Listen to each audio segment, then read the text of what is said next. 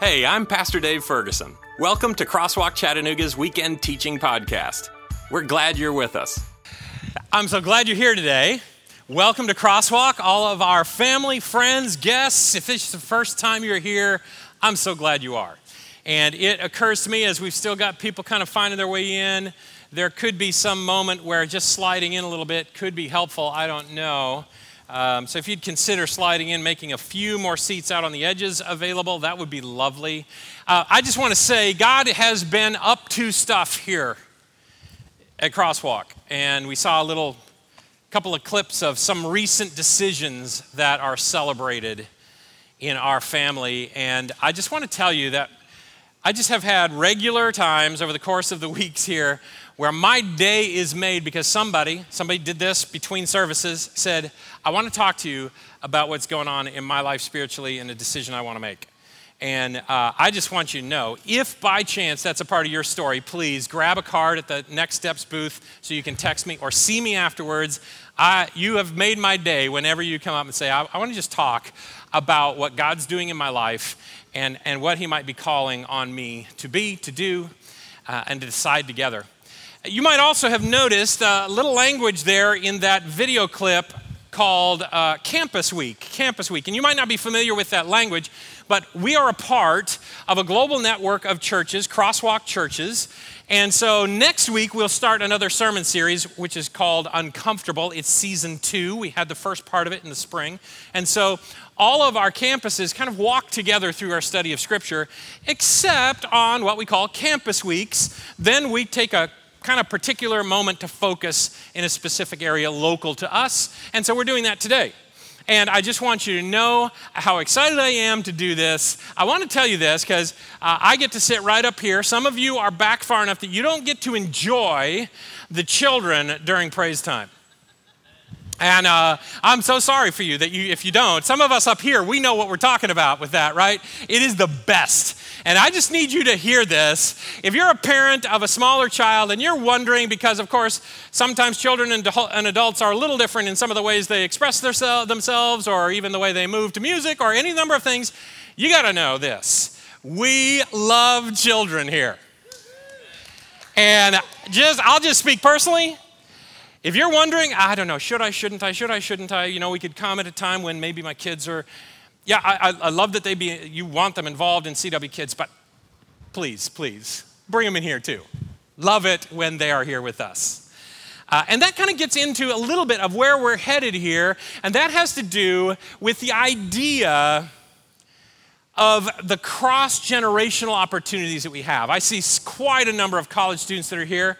Can I hear a little bit from you, college students, if you're here? They're tired.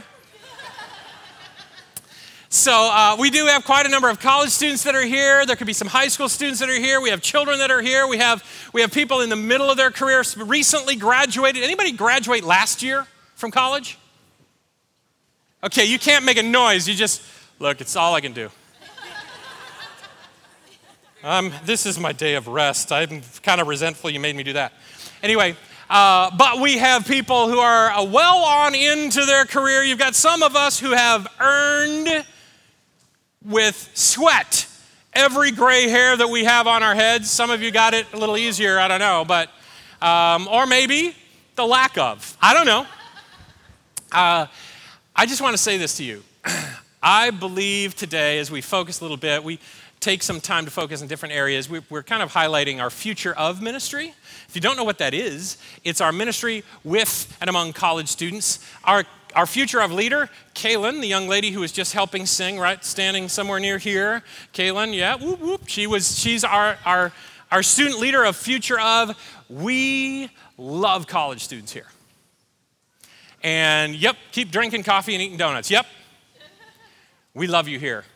And I love it that you would spend your time with us and be a part of our family. So we're going to kind of focus a little bit here. I would like to take you to Psalm 103. I love this passage of Scripture. The second verse says this, praise the Lord, O my soul, and forget not all his benefits. And then it goes down through a list of benefits. Who forgives your sins, who redeems your life. And it's not just redeems your life, but goes deep on that by saying redeems your life from the pit. Anybody had a week like that? Like it's like, oh man, I can barely even see the sunshine. And on it goes until it hits this verse, the 5th, and it says this one who satisfies your desires with good things so that your youth is renewed like the eagles. Now, I don't know how you read that just then, but you know who I don't think needs their youth renewed? Youth. They already got it. Children. You already got it, Jack. I don't think our college students are quite in the same spot as I am on this verse. I want to suggest to you, God has made us a promise that we as his body can be young. And he has a game plan for that. And I want to call you to it as we consider what it means to be young. Now, I want to suggest to you, what it means to be young as a family is to value the young, to protect and give toward our young, to make space for our young, to make sure we have CW kids, to make sure we have future of. But there's something else that it means to be young. And you know, the world around us is really starting to figure this out. Do you know Singapore? As a nation, the billions that are there, Singapore has decided to completely redesign their cities and their housing. Because they have discovered the data that says it is a similar health cost on your life to smoking multiple packs of cigarettes a day. Similar kind of challenge as it is to live with age separatism. There's data that suggests that it is as important as exercising for young and old to mix together. And you know, over the last 100 years or so, we've gotten more and more separate, and we've got ourselves into little kind of cloisters and clusters, and it's great. And this is not to suggest you shouldn't have friends, but you should have friends that span the generations if you want to have the greatest health and be at your best. College students, can I recommend to you, because sometimes what we will do as college, see how I just worked my way into that? What we'll do is we will move together, but we won't really land. Do you know that the data says it? One of the most common places to make effective, life-changing, cross-generational relationships in the world today is in a Christian church. But not when I just keep visiting one church to another church to another church with my friends. I have to actually decide I'm going to sink in. I'm going to say, hey, I sing. I'd love to be involved. Hey, you know what? Can I be involved in the children's? We've got college students in the children's area, in praise, in technology back there, serving coffee, greeting, everything we do. And my encouragement to you is to consider that partnership. I often like to ask college students, so what do you think the odds are that you're going to be hired by somebody your same age? What are the odds that if you decide you want to start a business and you need capital to get this thing up off the ground, that it's going to come from somebody your age? You know what? Even if you did not believe in Jesus, and you're saying, look, I'm looking for a great way to accelerate and do well in my life and career, we'd have a conversation about Jesus. But even if you didn't believe in Jesus, I'd say, you know what you should find? You should find some place that comfortably you can engage and practice your skills cross-generationally, because if you can talk to people across the generations, if you learn to grow in that kind of way, you're going to excel as compared to those around you. Although we could find a place where with low levels of pressure, you can engage with people across the generations. Let's say every week. Yeah. And here's the amazing truth, because we just came out of a series all about the challenges we have with mental health, depression, anxiety, stress, suicide.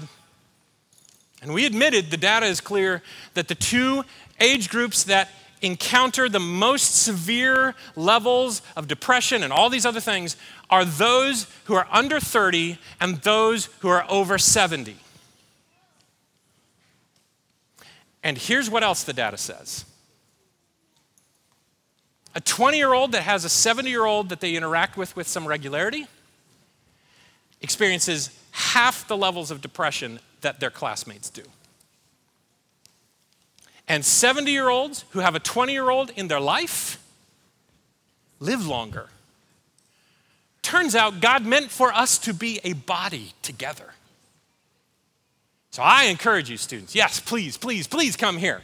Not just come here, but as you come here, sink in, get involved, grow friendships, practice your interactive skills, be a part of the body. I got to tell you, those of us that are a little bit older, look, it was quite a while ago that I first started realizing I needed to act like something was funny on the basketball court sometimes.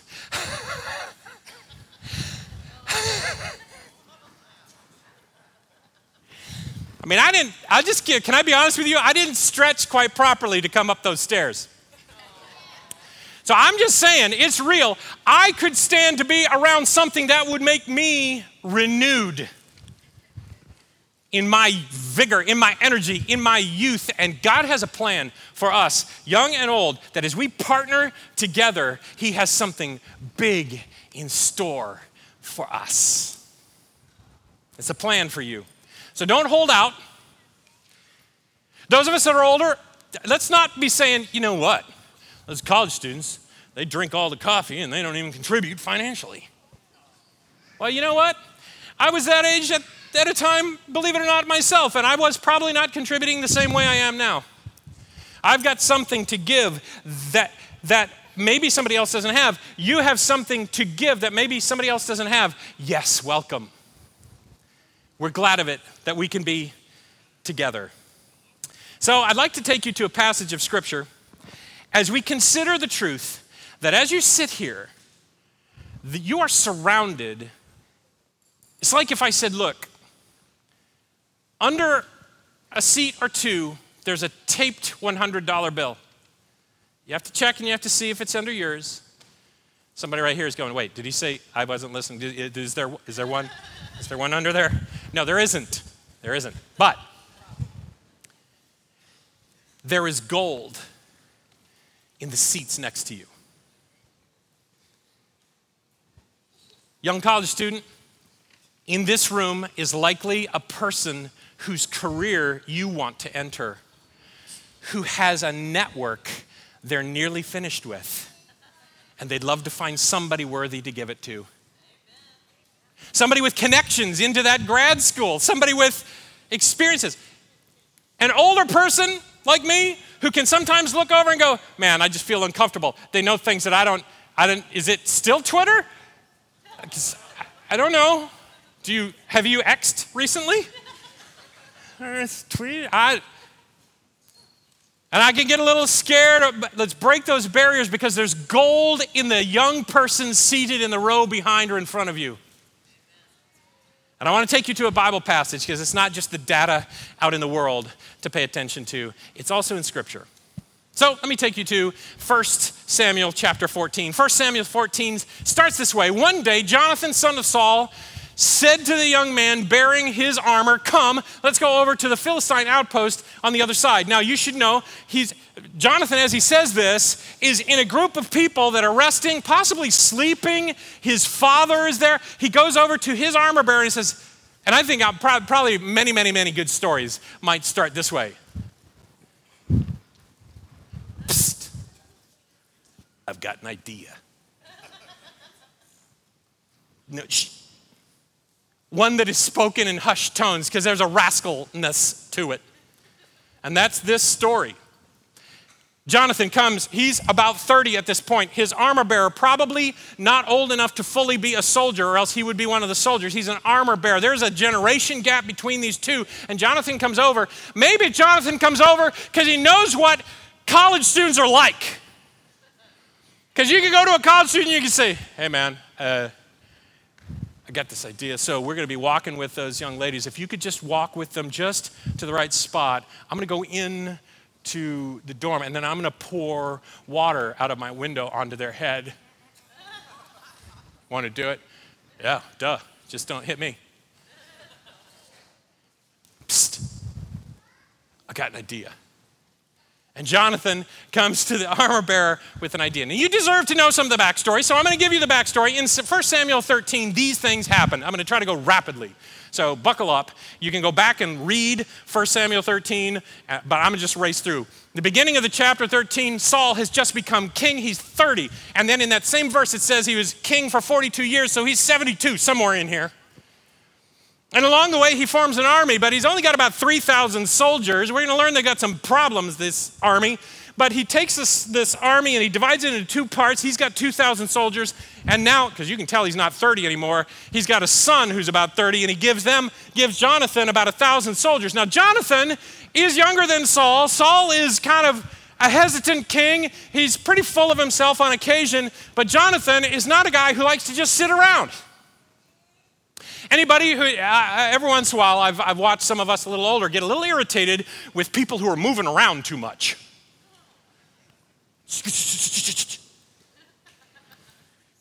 And those of us who are a little younger are like, man, are you sleeping?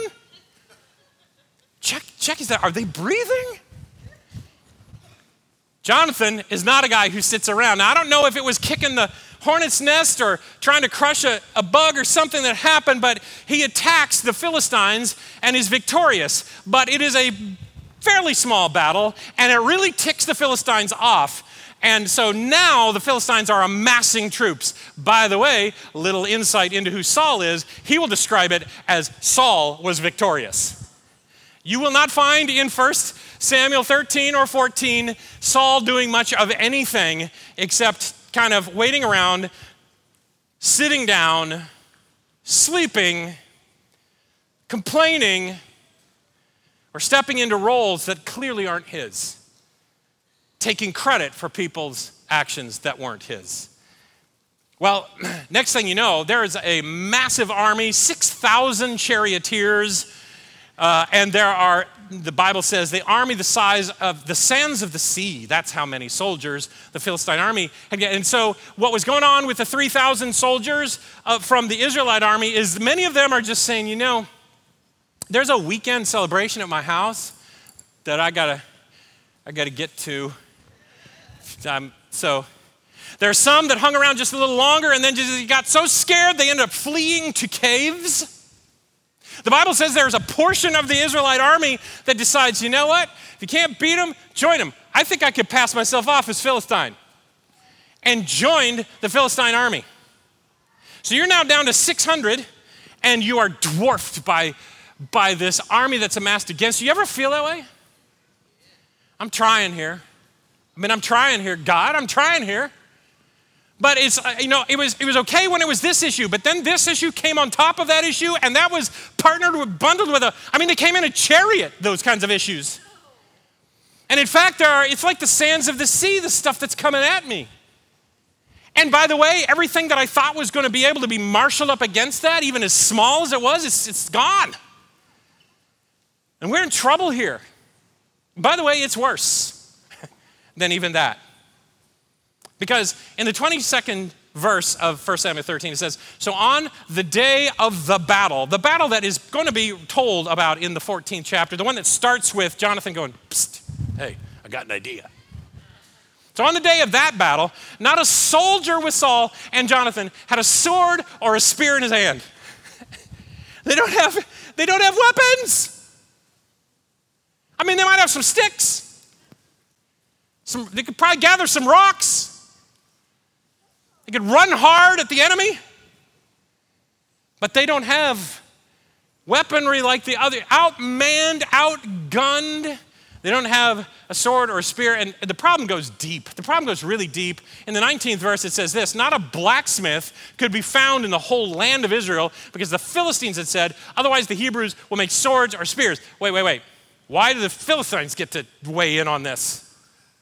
I don't know if it was. Some scholars wonder if it was that the Philistines had entered into the Iron Age and the Israelites were still kind of trying to figure out their way there. And anytime somebody would start up a blacksmith business, then a raiding party of Philistines would come rushing in and destroy it. Could it be that God's people were perfectly satisfied to let somebody else sharpen their tools? The Bible will say something about how much it cost, because even sharpening their plows, the Israelites had to go to the enemy to get sharpened for a price that was way too steep. And I just want to suggest to you that it's not just the Hebrews of 1 Samuel 13 who sometimes go to the enemy to get sharpened. We all struggle with shortcuts, with lack of faith, with difficulty and challenge. Somebody in this room has gone to the enemy for the shortcut of some substance that can give you a temporary hit, but let me just say, it's too expensive. Somebody here has decided on a relationship or a certain way in that relationship that is going to the enemy to be sharpened, to get your fix, to get love in a kind of way, I'm telling you, is way too expensive. God's people can get stuck in this kind of mentality where we're just going to go to the enemy to be sharpened. And by the way, if you remember, it said on that day that no one had a sword or a spear in the army. But wait a minute. Yeah, actually, there are two swords. I'm not sure how sharp they are. if the only place you get them sharpened isn't willing to sharpen them for you. But maybe they've got it figured out. Maybe it's excellent steel. But Jonathan and Saul, these two have swords, which, by the way, isn't it just like us to kind of downplay even what God has given us because it seems too small? I mean, look, human beings do this thing, and Christians, we're right there with them. You have this happen? Somebody says, hey, how you doing? And that person says, oof, tough week. Tough week. And before they can even explain what they're meaning, the other person jumps in, oh man, I know what you mean. Let me just tell you about what's going on in my life. My car, I think it has leprosy. There's a situation with my children, and I'm starting to feel I've got a problem in my hip. And we'll do this, right? Where we kind of, okay, so what's your problem? Oh, I can get on top of that one. Here's my problem. And the next thing you know, we're focused on no swords, when in fact we have two swords. And you might be somebody who says, yeah, but did you hear what you just said? And I remind you, this is a spiritual story. God says things like, if you have faith the size of a mustard seed, that's what I need to work. You have an army that's dwindled from 3,000 to 600, and 3,000 wasn't going to be nearly enough, and none of those people have swords. There's no even place to go get them. You've just got 2 swords, which, by the way, one of those swords is never going to be used in the story. And we do that.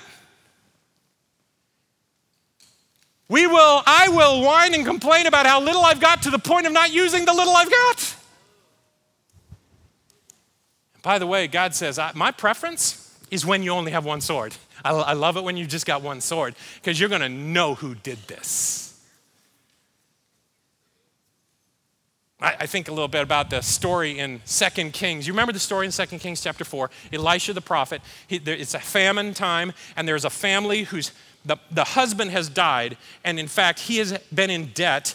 And so now the woman who is now widowed, her 2 sons, she fears the creditor is going to come and take them captive, indentured. They'll never be able to work their way fully out of it. They'll be gone from her life. She loses her husband and her 2 boys at the same time, and she is distraught. And Elisha shows up, and he asks the question, well, hey, what do you have?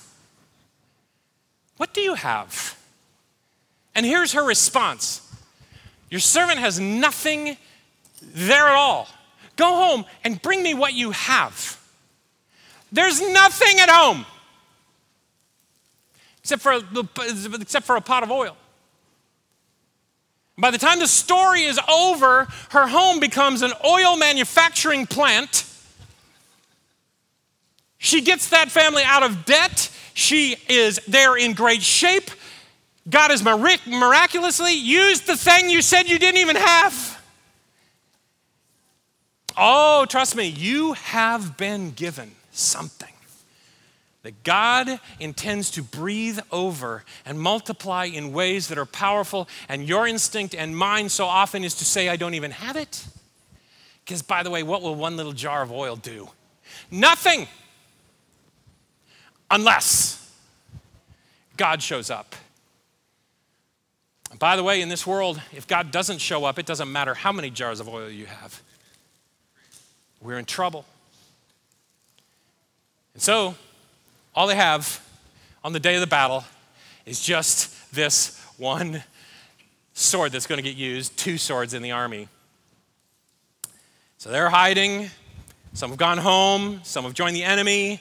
And we have this day. One day, Jonathan says, son of Saul, says to the young armor bearer, come, let's go over to the Philistines and to their outpost on the other side. And he did not tell his father. A couple things. The outpost on the other side, one of the things the Philistines did was they kind of laid claim to and took up camp in a bunch of different places that were seriously important for commerce and trade and for helping support the Israelites. So Michmash is one of those, which is kind of just a chuckle name. Michmash, I don't know. It doesn't sound like a name that we would normally be using, but that is a name. And in fact, Michmash is one of these places with a narrow pathway between 2 cliffs through a ravine. One of the cliff had one name, the other cliff another name, 2 different names. And if you translate the Hebrew word in 1 Samuel chapter 13 of these 2 names, what you'll find is the one is named Slippery Slope. That's the Hebrew name. Is one of these is Slippery Slope Cliff, and the other one is Thorny Cliff. And so passage is impossible because a group of soldiers with armaments are camped out there. And so this is where actually Jonathan is saying, hey, let's go over there. Notice he says, this passage says, but shh, we got to do this quietly. I don't want to tell my father. There are not just 2 generations, there are 3 generations that are represented in this story. You got the armor bearer, the young man. You've got this warrior, Jonathan, and you have an older person who clearly everybody can tell it's a problem to include. Because he's going to shut stuff down. He's going to tell you can't do it. He's going to probably tell you the story about how we tried that in 1964. And let's just be honest, that went poorly. I mean, we ruined some carpet. It can't be done. Jonathan knows that sword is not going to get used.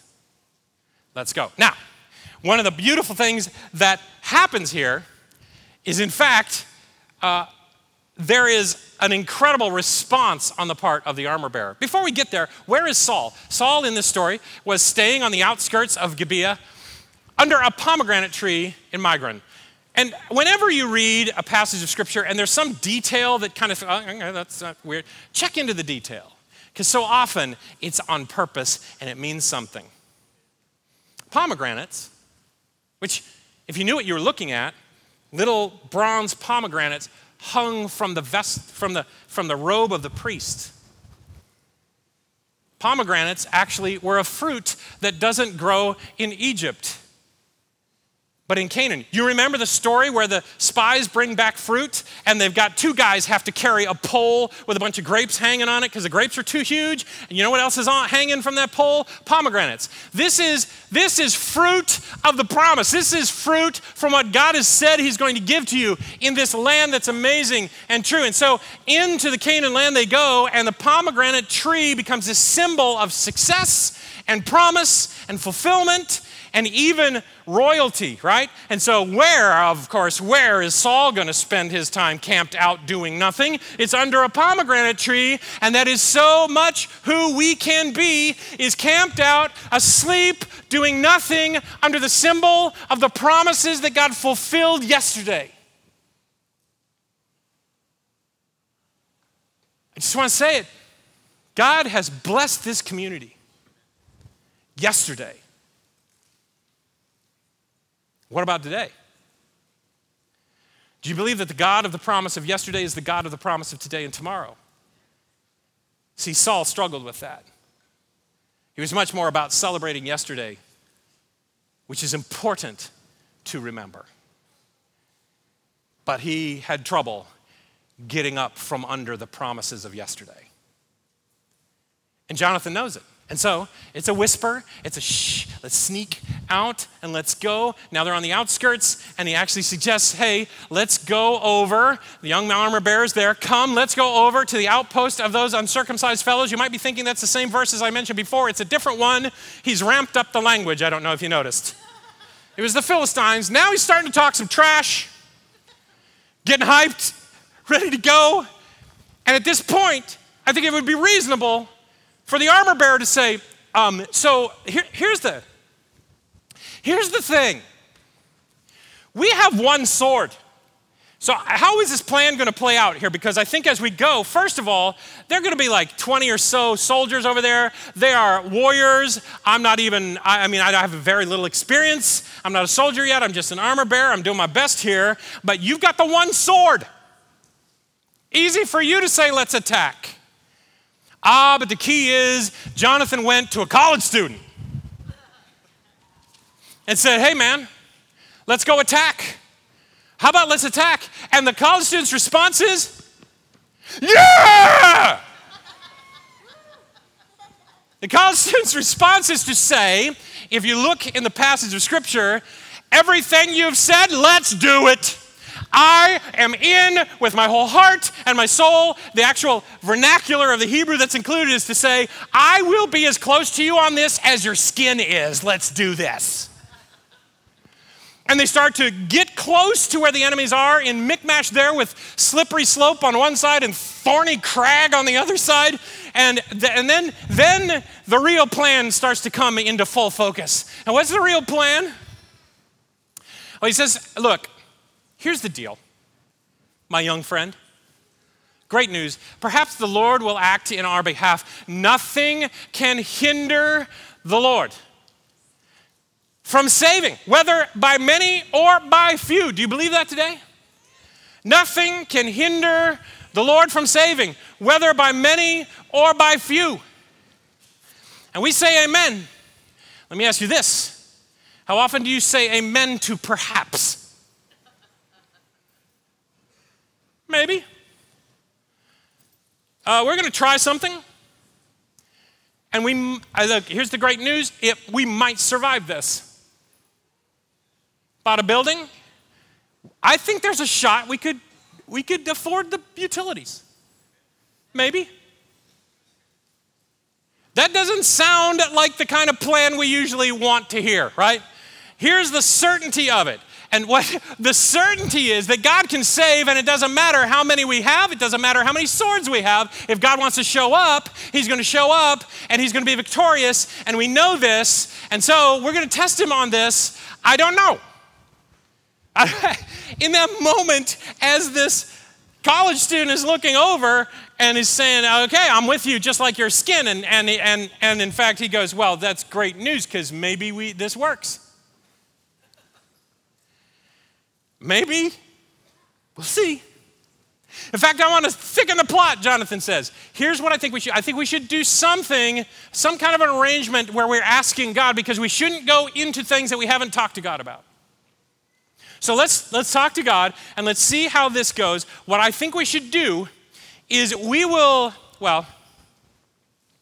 goes on to say, we will cross over toward the men who are camped out here, armed with swords, the many of them. And I say we let them see us. Yeah, I know, some of you are thinking, the one thing you have, the only thing you have is the element of surprise. You're gonna have to, the Bible describes, you're gonna have to scale this cliff, hand over fist, clawing and grabbing at rocks, free climbing this wall, I don't know, with one of you with a sword in your teeth. And the one thing you had was surprise. Hey, here's what I think we should do. I think we'll go out into the middle of the area and get their attention. And here will be our test of God. If they look at us down there and they say, hey, you guys shouldn't be here, we're coming down to fight you, then we'll know this isn't a good plan. If instead they say, you guys, you're not supposed to be here, let's rumble, get up here. Then we will know God is going to give us victory. What? Yeah, the way we'll know is if God asks us to do the harder part and not them. It's not normally how we think, is it? Well, and again, there he is, the armor bearer, swordless. Yeah! I'm not wearing shoes, but I hope this is good. Let's go do it. Let's go do it. I wasn't doing anything anyway. Well, I was stuck under the pomegranate tree. It was not fun. It was warm. And I might as well, if we're going to sweat, let's do this. And so they begin to go out into the clearing, and sure enough, the Philistines do exactly what you would predict. And that is they say, hey, dudes, you're not supposed to be down there. We're about to make this thing go off. Why don't you come up here and try to make something of it? And so Jonathan, the armor bearer, go, see, yeah, this is great. And they begin climbing up the cliff to the top. Meanwhile, at the top, there are the Philistines who are waiting for them. Their power carb loading, getting, some fluids, make sure they're ready. Anybody need to sharpen anything more here? Well, I'm going to nap for a minute. You let me know when they're 2/3 of the way up. Okay. All right. They're there, and they scramble to the top. This is a nuts idea. Now, I don't know if you are in any way a little like me, where I love ideas that I'm really sure are going to work. And so this bothers me a good deal. I love this quote from Stephen Furtick from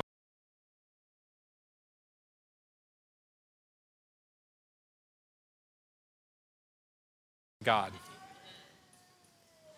If my plan does not require God to show up, I can live a life that is godless and be just the same. What if we lived our lives in such a way that we're toast if God doesn't show up? Not just because we're trying to prove a point, but because we're going where God would want us to go. Even scaling a cliff, hard moment by hard moment. And they make their way up on top of this cliff. And the Philistines fell before Jonathan, and his armor bearer followed and killed behind him. The only one of them has a sword. I don't know what it is. I don't know what the armor bearer's got, but he's taking people out too. I will tell you this, that it is so common that I've experienced younger people are able to do what they know they can't do if they would just listen to us. There's a Confucianism, I think that's the right way to put that. It says, the one who says it cannot be done should not interrupt the one who's doing it. So they go, one sword between them. I don't know if they're collecting weapons along the way, but 20 men in a space the size of this building. And then the miracle happens.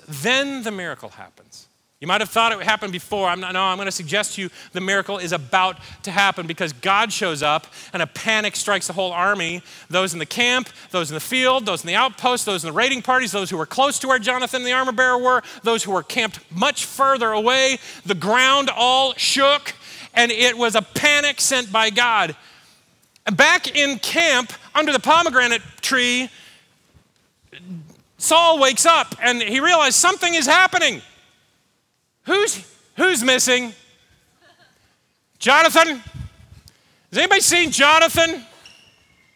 And so out they go to the battle. The 598 of them, they go to see what's going on, and then Saul, all his men assemble, they go to the battle, and they found the Philistines in total confusion, striking each other with their swords.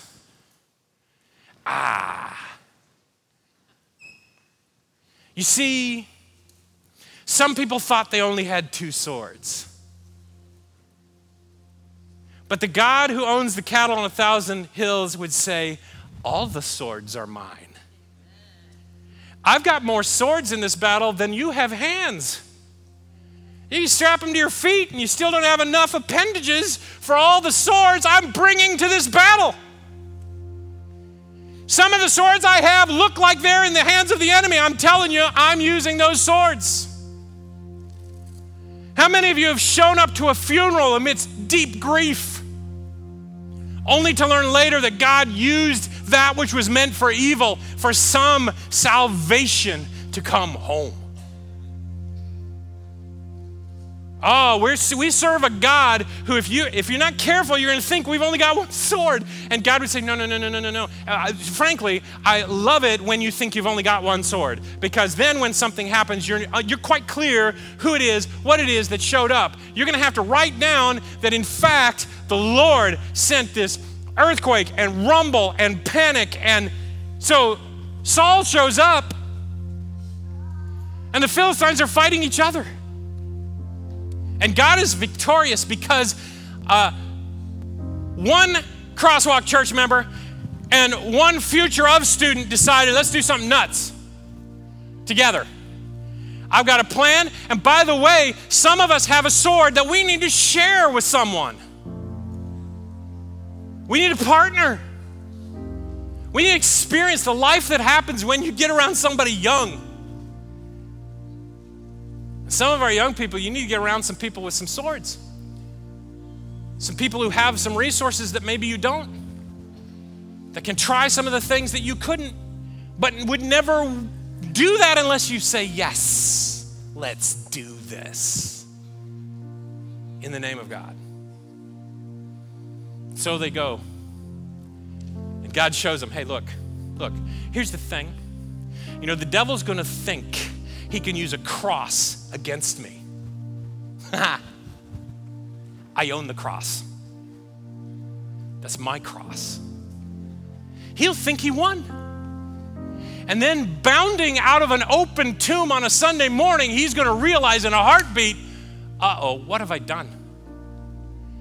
I thought this was a good plan, but it turns out God owns not just the cattle on 1,000 hills or the swords even in the enemy's hands. He owns the crosses and the tombs, and he owns all those moments that we are desperate, and he knows those moments when you lose your job or your marriage ends or you just can't figure out a way to get out of the panic you're feeling. And he says this, I want to show up for you, in you, and I want you. Crosswalk, I want you to be young. I want you to be young. And my plan for that is take risks on young people. Spend your money on young people being involved. Listen to crazy plans and bring up your own. And step out. Step out. For the one who owns it all. Thank you for joining us for this teaching. Consider hitting the subscribe button to stay tuned for next week. If you'd like to support Crosswalk Chattanooga, go to crosswalkvillage.com/Chattanooga and click the Give button at the far right of the ribbon at the top. Notice the campus drop-down menu and select Chattanooga. And if you'd like to come and worship with us on a Saturday morning, we would love that. When you do, please say hi to me. I'd love to learn your name.